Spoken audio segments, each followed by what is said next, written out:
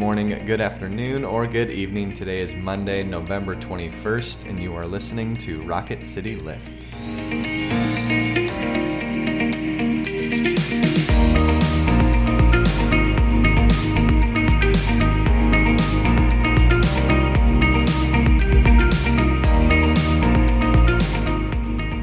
Hi everyone, welcome to Rocket City Lift. I'm Tara Bolger. And I'm Brett Goodeman. And we come to you 3 times a week and try to bring a bit of a spiritual lift to your day. We're going to look at a passage from Romans today, but before we do that, let's begin with prayer. Let us pray. Lord God, we thank you that in the midst of all the chaos of life, we can come to you in comfort.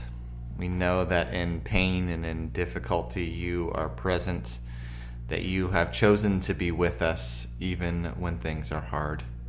May we remember this and may we find hope in it. We pray this all in your name. Amen. Amen.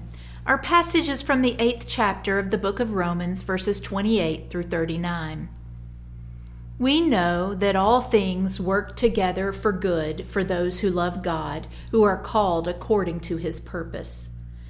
For those whom he foreknew, he also predestined to be conformed to the image of his Son, in order that he might be the firstborn within a large family. And those whom he predestined, he also called.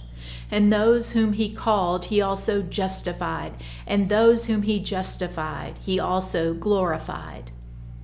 What then are we to say about these things?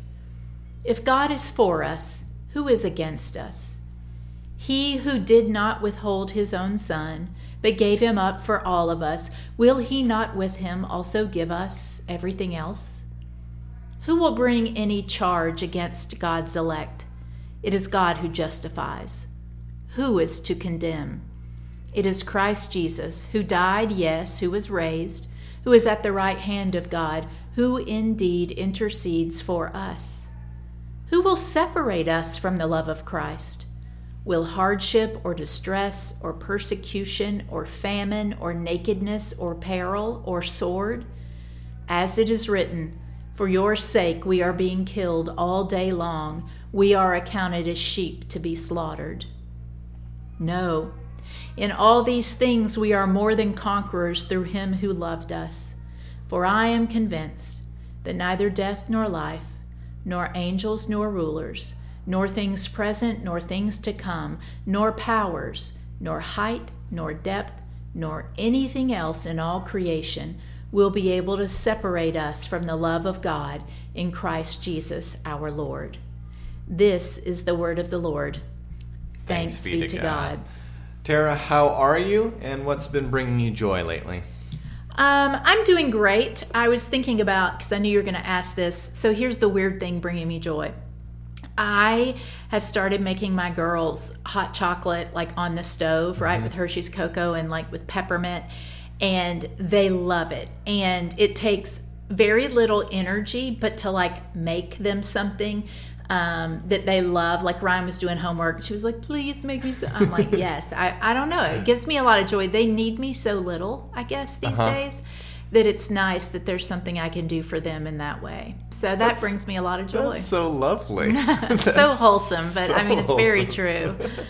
What about you? What's bringing you joy? It's bringing me so much joy and so much stress all at the same time. If Allie and I leave on vacation tomorrow, and I just like, usually I'm very organized on what we're doing and things like that, and I have a couple of things, but we're kind of winging this. I'm not packed. We're leaving tomorrow morning. I don't even think Allie's packed, which really, usually she's like packed a week out. So it's joyful, and it'll be wonderful once we're on the plane.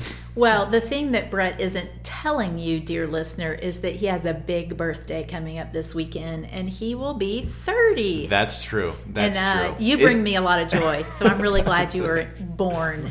Born 30 years ago. Mm-hmm. As opposed to some people who are old and 50.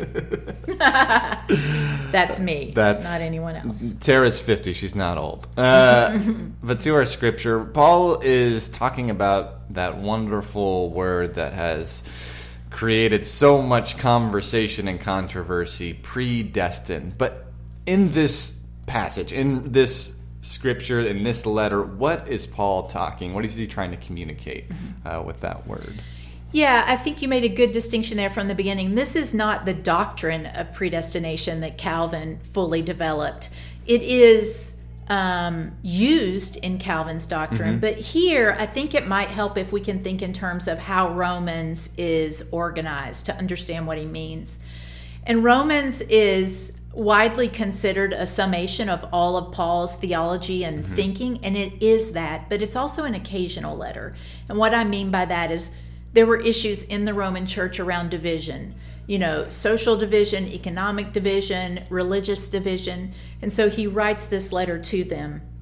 And he starts after, kind of the prologue by talking about how only God is righteous and that, we don't come anywhere near God's righteousness.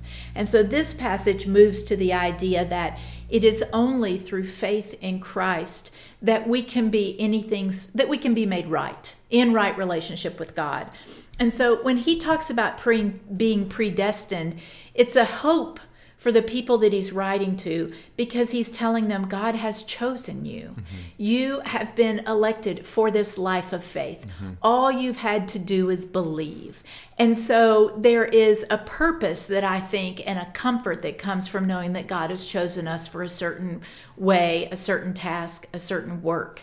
And that I also think that this is like the 50,000 foot view. Yeah. He's not talking about all of those good things coming in terms of like, I get the right business deal and nothing bad will ever happen to the people I care about. What he means is that those final things, the big things, God works for good in those for us who he has chosen.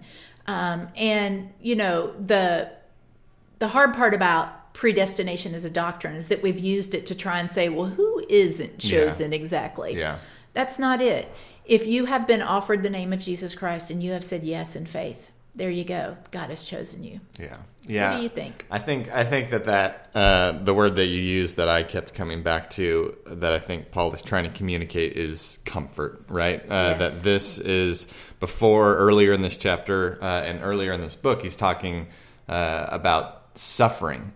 He's talking about the suffering that will come in this world. And, for the church in Rome, they're suffering because of division, as you talked about. They're suffering because they're in Rome, and Empire. we know, an empire, and they need reassurance of when you are in, the capital of the great empire, the capital of the domination of the thing that will never fall, right?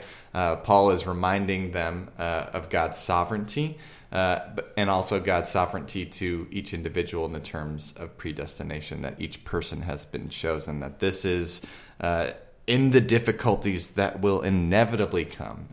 He mentions the good things in the verse before, and then before that, not in the scripture, he talks about the suffering that will inevitably come, that you have been chosen in the midst of all of that. And to me, that's a great comfort, right? That is something to hold on to in the midst of the incredible difficulties, that you have been chosen by God. And I love that you point out that this is, the theological term for that is double predestination of, we take this and we're like, well, who's in and who's out? And it's like, just focus on the gift that you have been given and be humbled by that gift. And sometimes it helps me when I'm going through difficulty to remember that in some way, that's the way life is. It's the way it's supposed to be. Yeah.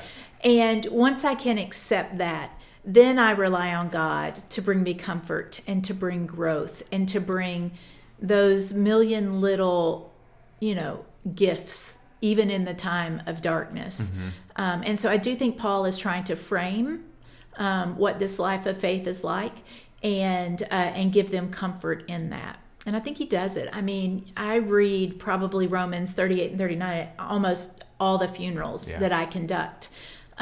Because it helps me remember that if God has chosen you, then nothing you do will separate you from Christ. Not because of you, but because of Christ. Yeah. I'm going to end with a quote from Charles Spurgeon, who has written, "We have all things and abound, not because I have a good store of money in the bank, not because I have skill and wit with which to win my bread, but because the Lord is my shepherd. Amen. Thank you all for being with us. We'll be back again on Wednesday to talk about a passage from 1 Kings. But now may each of you go out to love and to serve, to be well, to care for yourselves and others, knowing that the grace and love of God is ever upon you. Amen. Amen.